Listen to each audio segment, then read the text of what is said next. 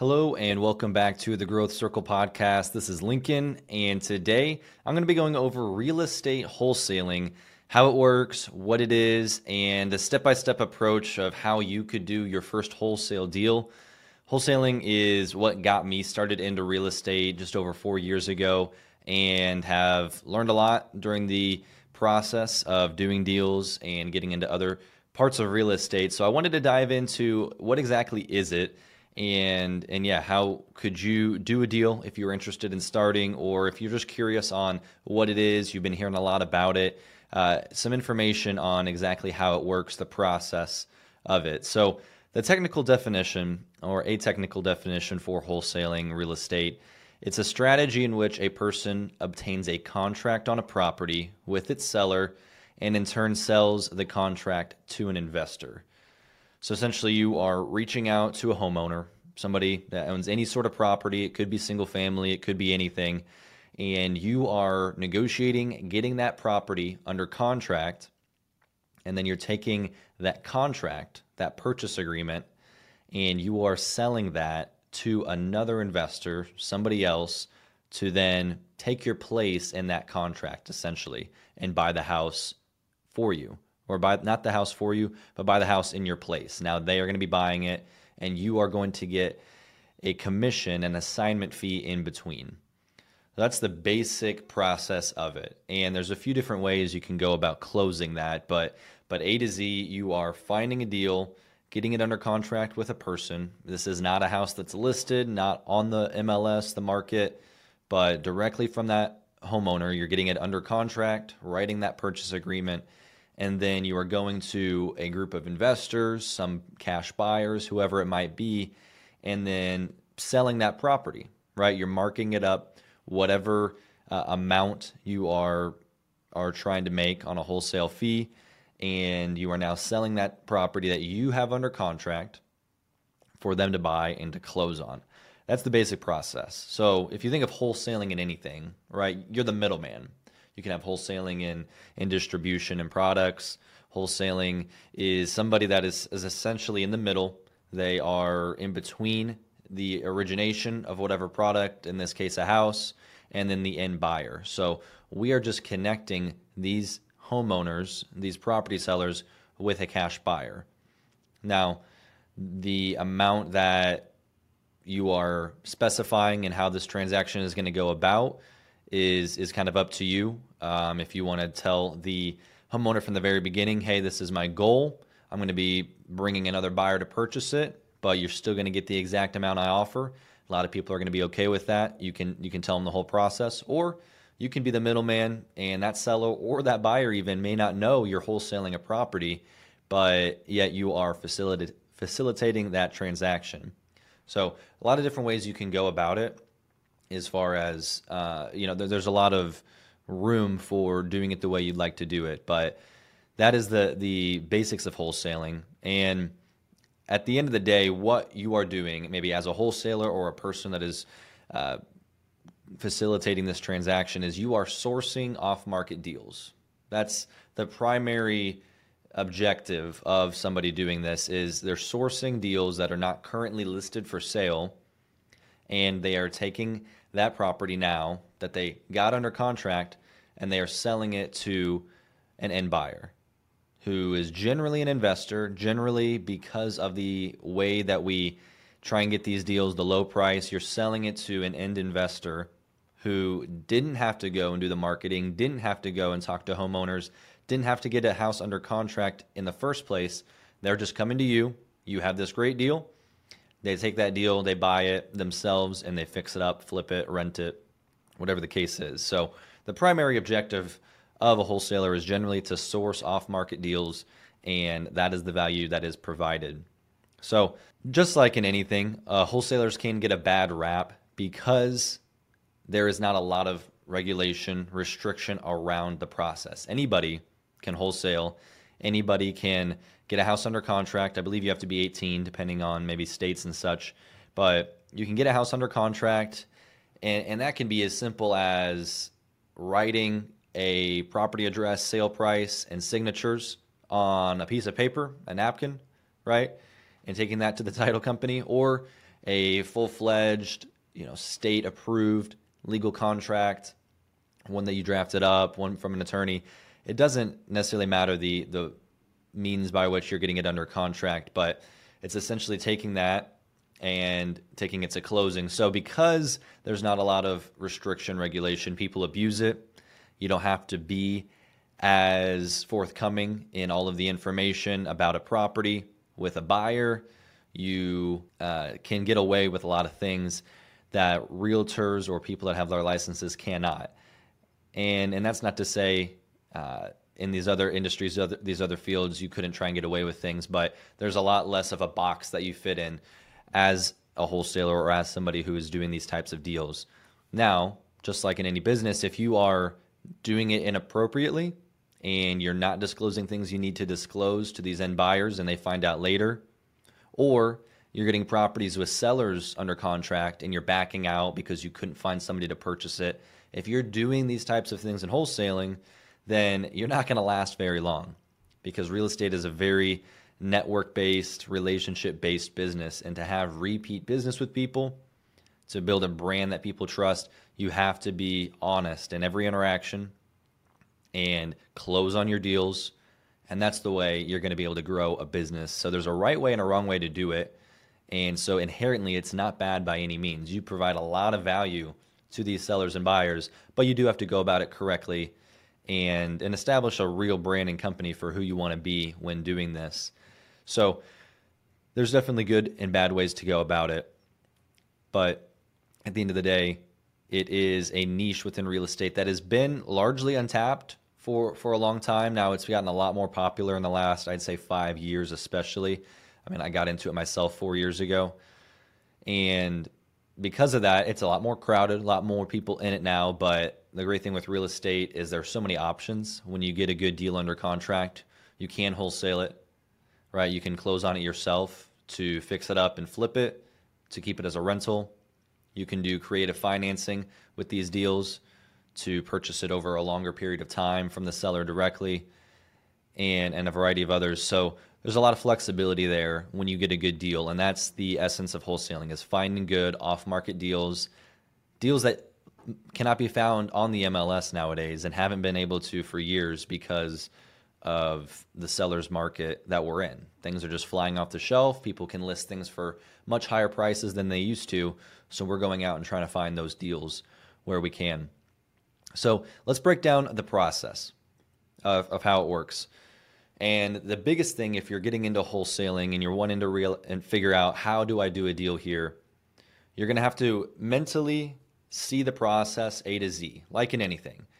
Now, it doesn't mean you need to perfectly know every step and master it all before entering and doing a deal, but you at least want to have a good understanding from the very beginning when we start to the closing table, when I get my check and I've made my money, what is that going to look like? And so you need to figure that out. And I'm going to break down these steps that you'll need to take in the entirety of the deal. And so the first one is going to be advertise. You got to get your name out. You got to advertise that you are wanting to buy a house, that you are looking to buy a fixer-upper, a house that needs work generally. Now, you can buy any sort of property, but we're looking for specifically houses that we can get a large discount on. And oftentimes, those are going to be the ones that need a lot of work.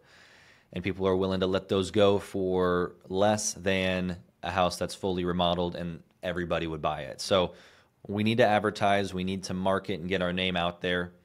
And I'll break down some different ways that you can do that, but it's letting anybody and everybody know that I buy houses, that I'd like to purchase a property, so you can start getting people coming to you with their property to purchase and to sell.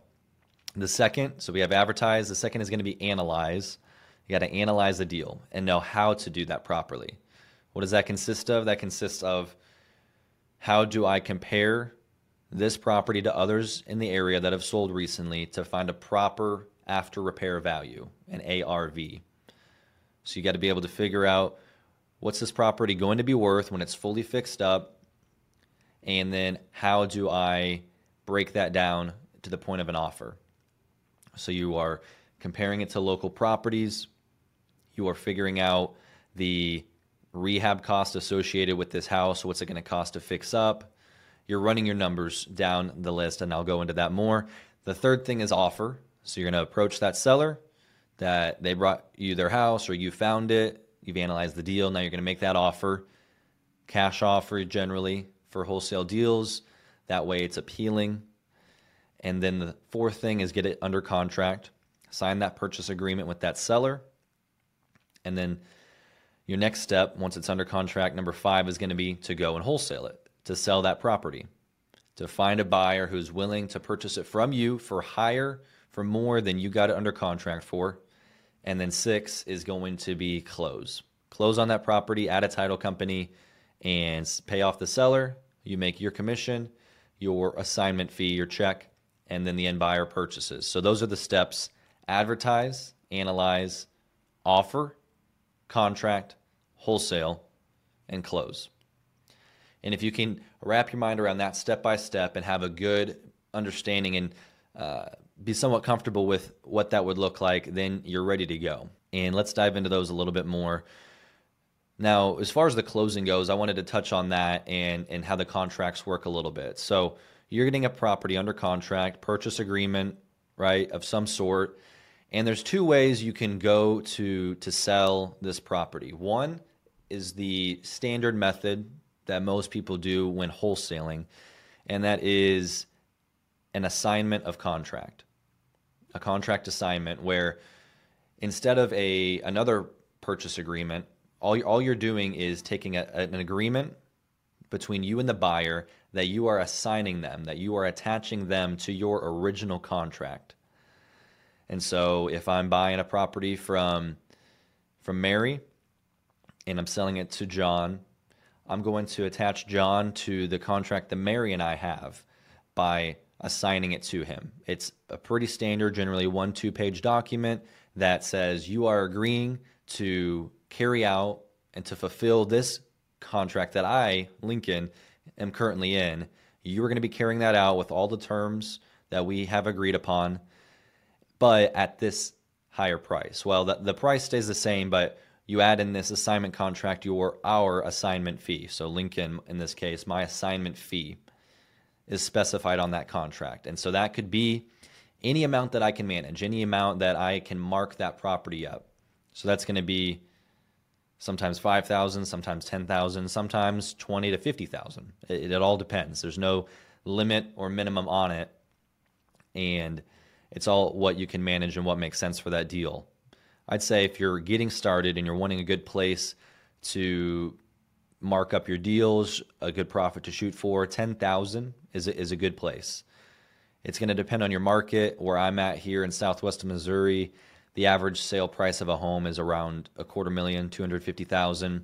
So 10 to 11, 12,000 is pretty standard for us on a single family wholesale deal. Now, if you're in a market where the properties are much more than that, you might shoot for a higher commission, a higher assignment fee for that wholesale, but 10,000 is a good place. So you mark it up, you assign it. That's the first option, where you assign that contract. They are now taking your place, and essentially you would show up to closing and do nothing but get a check. You wouldn't sign any paperwork because you are out of the deal. You have assigned your end buyer to the original seller's contract, and you're just going to collect an assignment fee. The second option is a double close. A double close is almost even closer to a flip, but a flip in which you are not doing any work whatsoever contractually. So you're still getting that first purchase agreement, that first contract with the seller, and then the second is going to be your contract to sell. It could look very identical to that first contract you used, but now you're just going to sell the property instead of assign it. So it would be Mary sells property to Lincoln, and then second contract, Lincoln sells property to John. And so you have 2 contracts in place, one where I'm buying and then one where I'm selling. And so at closing, instead of just collecting an assignment fee, you're out of the contract. At closing, in this case, you are going to sign to purchase it. You are going to sign to sell it. It's a double close. And so what this allows you to do is a couple of things. One, you're able to control it a little bit better. Instead of John seeing your contract, what you got the property for, all of the details. All he knows is that you are selling it to him directly. He may not know anything about you getting it under contract from somebody else. He's just buying it from you. So a lot of what it provides is a little bit more security, a little bit more closed off from the different parties involved. And the main benefit to it, I would say, is John, your end buyer in this example, he does not know what you got it under contract for, so he doesn't know the profit you're making. With an assignment, he can see exactly what you're making. He knows how much you're marking it up. With a double close, he's not going to be able to tell. He just knows what he's buying it for. So that's actually what I use myself. I've done a few assignments early on, but I switched pretty quickly to a double close. There's also some tax implications, and it's taxed a little bit differently. But to me, I found the double close to be more advantageous. The one thing is with an assignment, you don't have to pay any closing cost because your end buyer is going to be doing all of the closing himself. You're not involved in that. Versus a double close, you are paying some more closing cost. That's generally going to be $500 to $1,000. Nothing too crazy, but it is going to be something that comes out when you do it that way. So those are a couple different ways that you can close a wholesale deal contract. Now, when you're getting into contracts, you can get those in a variety of different ways, but that's something you would want to have ready ahead of time before you get your first deal under contract is have something that you can use. If somebody said, yep, I will accept your offer, write it up, you want to be ready. You don't want to be scrambling, for hours or days to get that. So you can get that online. You can get that through LegalZoom, through an attorney, depending on how in-depth you want to go with it. Like I said, writing on a napkin and having a purchase price, an address, and some signatures is all you technically need to make it happen. Now, do I recommend that? No, definitely not legal advice there. But it doesn't have to be anything glamorous, doesn't have to be anything crazy, but just something that's going to protect you and your seller for this purchase and something that's clear. So you can get that online in a variety of ways, but I would start by having that ready, as well as a title company in mind.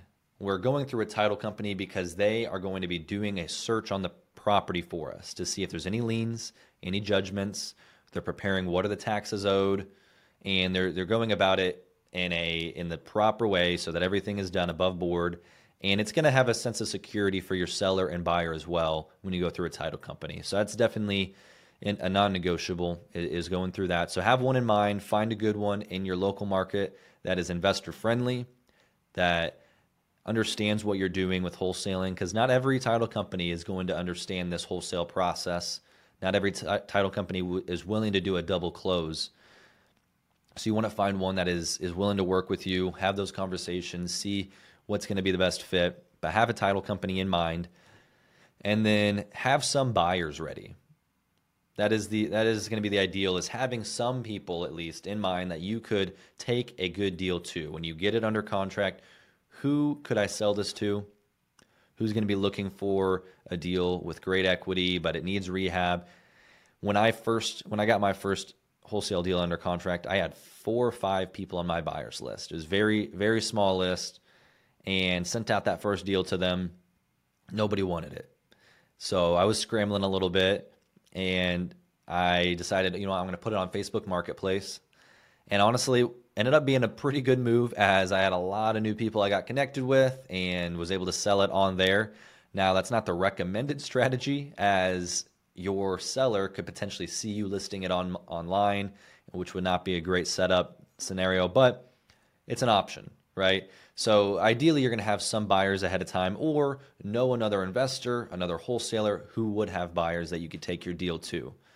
So this is going to be a big benefit when you have that deal. Hopefully you can sell it quickly rather than having to close on the property. And that's the next thing I would say in preparation, is have the means to close on the deal, right? If you are entering into an agreement with a seller, you've told them, Mr. and Mrs. Seller, I am willing to buy this property at this price. Here's my closing date. You need to have the expectation every single time that you are willing to close on that property. This is another reason wholesalers can get a bad rap and looked down upon, is because you can put these escape clauses in your contract that allow you to get out of it if you can't find a buyer. But what's that going to do? That's going to frustrate the seller who thought that they were going to be able to sell this property, who had made plans and all of these things. And it gets a bad name for you in the business and real estate if people are seeing you back out of these deals, not close and follow through. So always intend to close on your property when you have it under contract. So have the means to do that. If that means you need to have $15,000 for this fire burned house, have that ready. Or if it means $500,000 for this very nice house, you need to have the means to close on it every single time. So have a private lender, a hard money investor, a bank that has pre-approved you if you find a good deal to close on it. So that will keep you ideally is in getting only good deals under contract instead of just anything that comes along and trying to sell it. And so those are the things. Have a contract ready, have a title company in mind, have some buyers ready to purchase, and then have money to close on the deal. Those are all things I would say have in preparation for getting into your first deal. Now let's get into marketing and how you could go about finding these homes, finding these great deals. So there's going to be a couple different types of marketing. One is outbound and one is inbound. So outbound consists of you reaching out to homeowners specifically and trying to get these deals under contract, showing them the benefit of selling with you. That's going to be your cold calling, going up and door knocking, sending direct mail, texting, all different methods that you are specifically going and talking to these sellers. And the second is going to be inbound, right? And that is going to be your online ads, referrals from other people bringing you deals. It's going to be billboards, TV ads, radio, all the things where people are hearing and just coming to you saying, hey, I want to sell my house, versus you going to those people and saying, hey, I want to offer on your house. Would you sell it? So those are the two types, inbound and outbound. The main distinguisher here, or one of them, is that outbound is going to be a lot more cost effective, a lot cheaper to get into than inbound. Inbound, where they're coming to you, it's nice, right? Because they're bringing their interest directly forward, and often you don't have to go through near as many of those leads as you do with the other, because they already have that motivation, right? They have that interest. So if they're bringing you a deal, that's going to cost more, right? To put it online, to have these billboards, to have this type of advertising, versus you being able to go and buy a phone number on 123 Main Street that you saw could be a good deal. You go, skip trace it, find that person, find their phone number for 15 cents, and then you can call them as many times as you want. And then you can text them, you can go and knock on the door, that's free. There's different services involved to do these effectively and in quantity, like an auto dialer that's allowing you to call multiple numbers at once, skip tracing services. If you buy a lot of numbers in bulk, that can cost money. If you're using programs to text people out, or of course direct mail where you're spending 50 cents a mailer, it's going to cost you some money, but it's going to be a lot more cost effective than doing the inbound. But there's a benefit, right? And the distinguisher here is time. You're going to spend a lot more time on the cheaper option of outbound, and I do think there's a place for that, and less time on the inbound, but it's going to cost you more. So that's the ratio of, do you want to spend more and have these leads come in, or do you have the time, and are you willing to put in the time to have these leads come in? So that's going to be the difference between those types of marketing. So you just have to choose what works best for you. At this point, we have a balanced approach where it's some of each, and you just grow into those different types of marketing as you have the budget for it. But figure out how you want to market. And the practical application of this, no matter what way you're marketing, is consistency and follow-ups. They say fortune is in the follow-up, and that is absolutely true when it comes to wholesaling real estate, to finding off-market deals, is you've got to be consistent. You've got to be calling again and again and again. Most of our deals come from the people that we've reached out to 5 or more times. Oftentimes, you're not going to call somebody, offer this discounted price on their property, and get it under contract right away, because people just aren't in that position. But often, if you call them again and again and again, you build that credibility, you build that rapport, you show the value you can provide, and then the right place, right time for that person to sell, that's oftentimes when you get those deals. So the follow-up is going to be key, and that's not a bad thing. It's not something that is a negative for getting into wholesaling or into buying off-market deals. It's actually a positive, because that means you're going to be getting deals that other people can't, because most people are not willing to put in the time and effort to do the follow-up, to call people again and again and get yelled at and told no. But you can be the one to step in and say, yes, I'm going to do that over and over to get the good deals. And so it just divides those that would like to be in the business from those that really are, and those that are really doing deals. And that's why it's a good thing that it takes follow-up and it takes consistency. So just know that going in, that you need to have some sort of CRM, which is essentially a system, a database for all of your leads, that you're going to be able to store them. And, I talked to so-and-so on this date. We talked about this. This is their interest level. And then here's my follow-up. This is what I'm going to say next time. So you need to have some sort of CRM. I use Podio. You've got Salesforce as a large one. There's different ones that you can use to set up and to get into that follow-up. And then another part of this marketing is find a target market. Try and narrow down as much as you can a radius of where you're looking to buy, who you are looking to buy from. So these are going to be people with a variety of motivations, from financial distress to they have vacant properties, to a landlord who may be getting older and needs to sell. Right? You want to find your target market and reach out to them specifically again and again, because one, you're going to be able to help and provide value to these people more when you genuinely know their situations and you've dealt with it again and again. But when in any sort of marketing, it's beneficial to narrow it down and pinpoint, rather than spray and pray approach of just letting anybody and everybody know that this is what you're looking to do. Should you be doing that? Yes, but it's going to be a lot more costly if you keep your audience very large versus narrowing it down and making it specific. So find a target market, follow up, be consistent. Now, as far as analyzing the deal, there's a formula that we use, and a formula that most use, to make an offer on a property. And this is going to shift a little bit depending on the deal, depending on your market, but generally it goes like this. You find your after repair value, your ARV, and that's done by looking at comparables in the area. What are things selling for? If this was fully fixed up, not in its current condition, but after repaired, what is the value on this property? And then you're going to take off a percentage.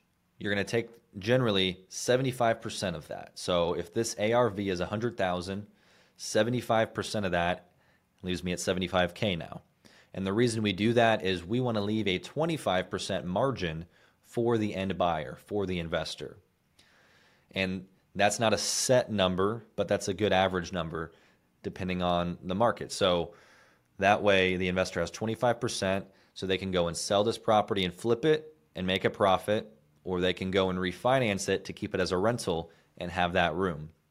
Now, if the deal is in a real bad area or it's a really rough condition, you might knock that down even lower to 70% or 65% of the after repair value, so that they have an even larger margin. Or if it's a really great deal in a great area that doesn't need much work, you can squeeze that margin a bit, get it up to maybe 80%, sometimes 85%, and then sell that deal that way. So it all depends on the property, but generally you're going to take your after repair value, 75% of that, and then you're going to subtract your repairs, what the property needs to be fixed up to get to that full value. So what you're going to do there is break it down, figure out what is this property in need of. Anything from the roof to the floor to the paint, the kitchen, the bath, the HVAC, all of it. Add it up, subtract it. So in this example, let's say this house needs $15,000. 75,000 minus 15 puts you at 60. Okay, and then the last piece here is going to be your wholesale fee. What is the fee that you're looking to charge, the commission, the profit that you're looking to make on this deal? Let's say 10,000. So you have your 60,000 minus 10 leaves you at 50,000. So let's break it down again. $100,000 after repair value, once it's fixed up, 75% of that you're at 75K, minus rehab, so now you're at 60, minus your wholesale fee, now you're at 50, and that is your MAO, your max allowable offer. And that is how you break down the deal. So you can do this at any price point property, but that is going to be the general formula you follow, is that step by step. And as far as running comps, figuring out what that after repair value is, a good way to go about it is going to be to look, again, depending on your location, how many houses are there within a half a mile radius, how many houses are there that I can find that have similar beds, baths, square footage, year built, and a similar style. Those are going to be the metrics you want to look at for comparables. The beds and baths being the most important. Ideally, if it's a 3-bed, 2-bath, you're going to find other 3-bed, 2 baths. With square footage, I like to keep the range within about 300 square feet less or 300 square feet more than my property to look for houses just in that range. And then year built, you don't want to be looking at a property built in 1910 and comparing it to a house that was built in 2000, right? You're going to need to adjust for that. So try and keep the year built to around the same 30, 40 years. And then the style. If you've got a nice brick house that is 2-story, right? It's got a nice look to it versus a very plain single-story sided house, vinyl sided house that doesn't have quite the same look. It's just not going to be the same. So you got to do some adjustment for that. Try and find properties that have a similar style. And the goal is to get 3 of these comparables. Now, if you can find 5, 7, 10, great. But find 3 that are very similar to your property. Average out that square footage and the purchase price that they sold for to find the average price per square foot, and then multiply that price per square foot by the square footage on your property that you're looking to comp to find your after repair value.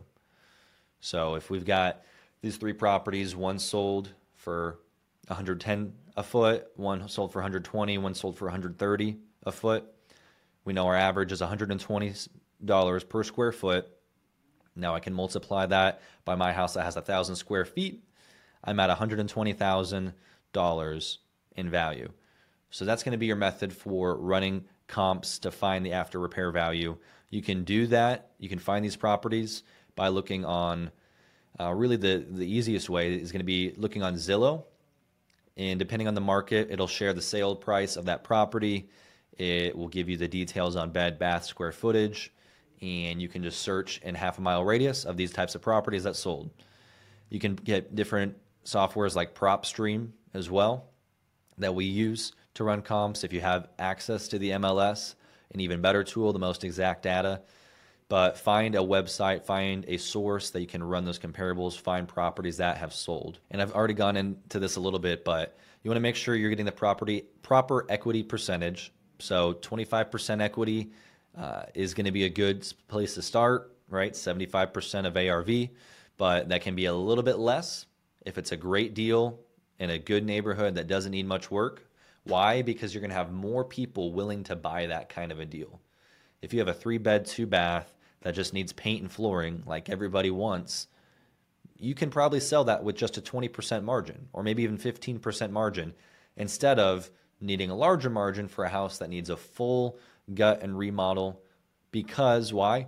You have less people looking to buy that. It's not to say that there aren't people, because that can be a great deal, but that's the reason you need more or less margin, is the demand for that type of property. And then again, you put in your profit percentage. If you are like, hey, I'm fine with 2,000, go for 2,000.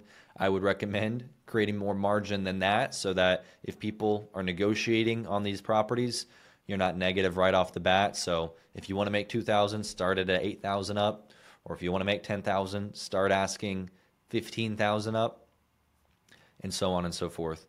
But find that amount of profit that makes sense for each deal. Now, when it comes to running repair estimates, I've got a few different recommendations there. And because this can be one of the more difficult parts of analyzing your numbers and running the deal.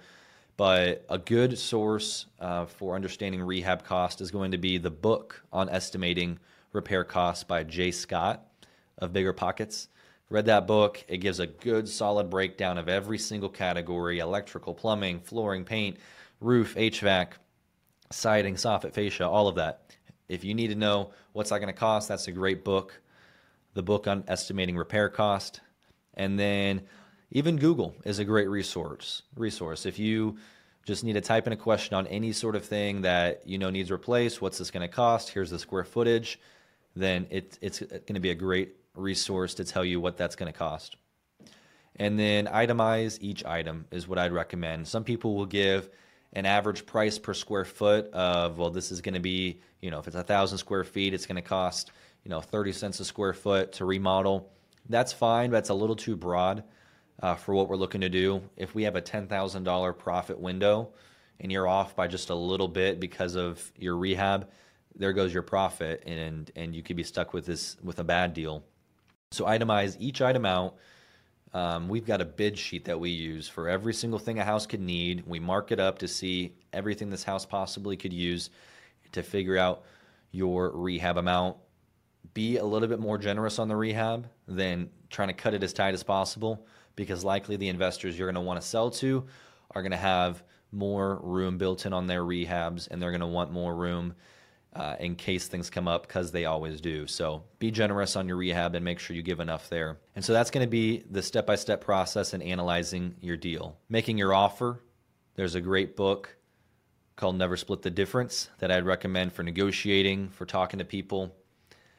And this is essentially you just talking to that seller and bringing in your offer. Always start in a place below where you can actually be. If you found that $50,000 max allowable offer, like in the example we gave, don't start there. Start at 40 or lower, or depending on the situation. I always like to start with a number that's a little bit more broad sounding. So in this example, I would maybe say $40,000, depending on, because I have room to move, right? And then the closer and closer you get to your max, make it more and more specific. So maybe they counter, I come back at 43,000, right? Instead of that rounded 40 or 45, come back at 43. And then maybe for my final offer, I come in at 48,500 or 48,530, because you're making it more and more specific, which shows that seller, okay, he's really dialing in his numbers. This is where he can be. So start broad or with a little bit more rounded number. Make sure you have room to come up to your max. So that's going to be making the offer.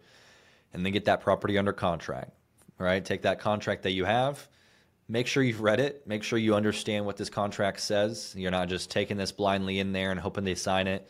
Make sure you read it, understand. You can walk them through what this is saying. If they have questions, we want to be as transparent as possible and letting them know.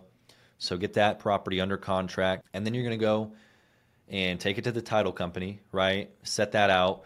Generally, when it comes to these closings, you're going to want to push them out about 30 days or less.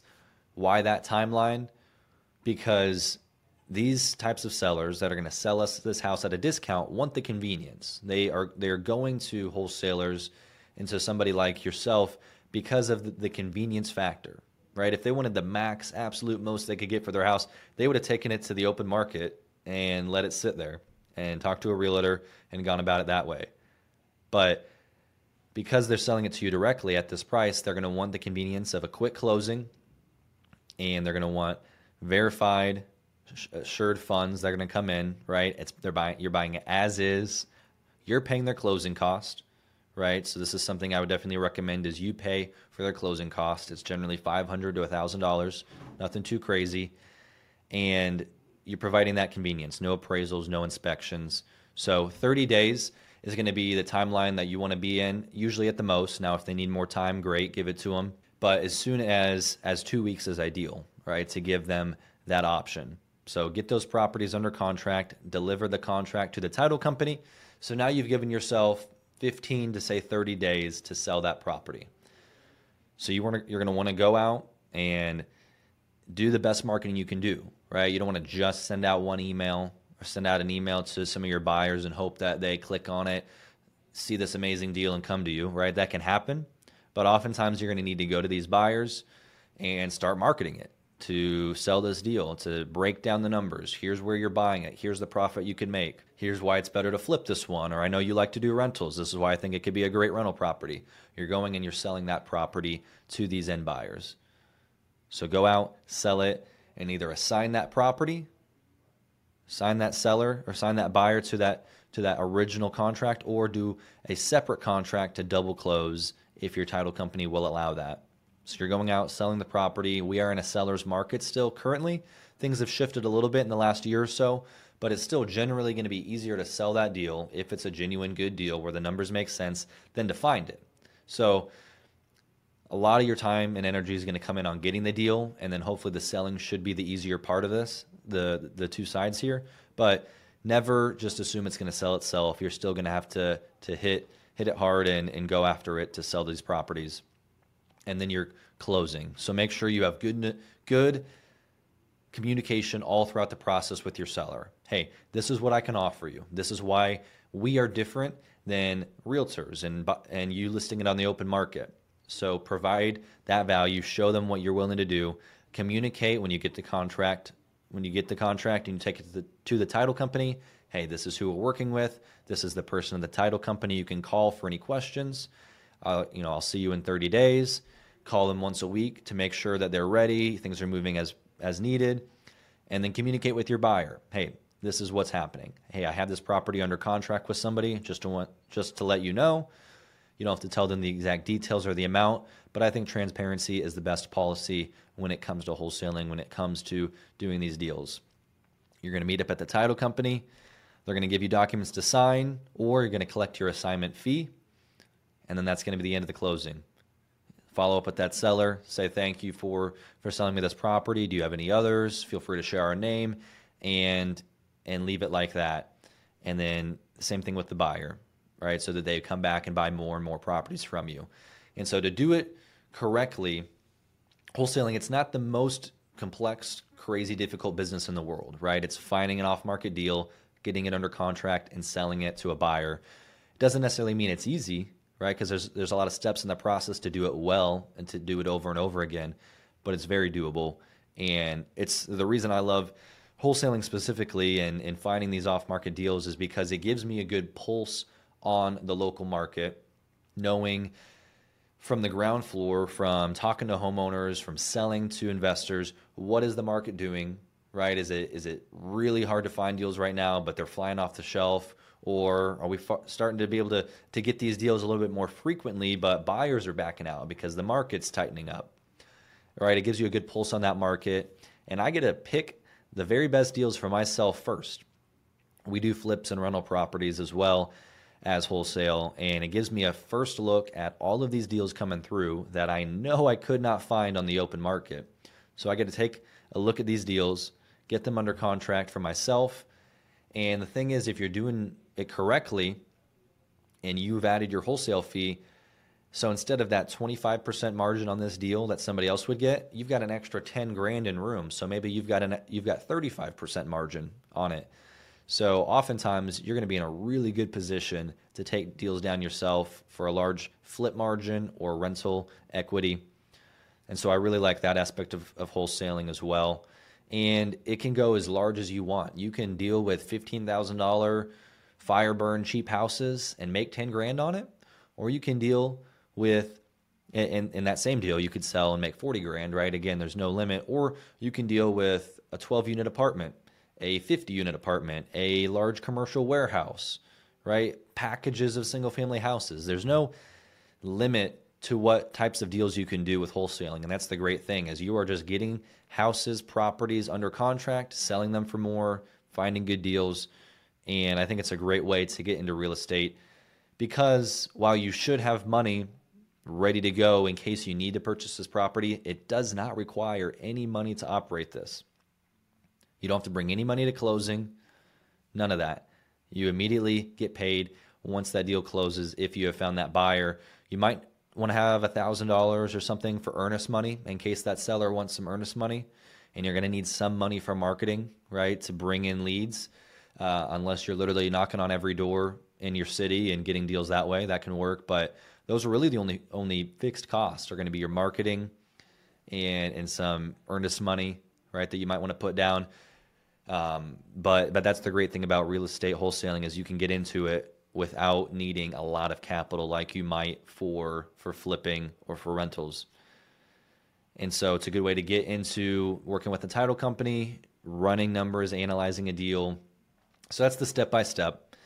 And I'll go over that one more time so you can have that clear A to Z in your mind, and then you can start taking the steps to get your first deal. Advertise and market, analyze, offer, contract, wholesale, and close.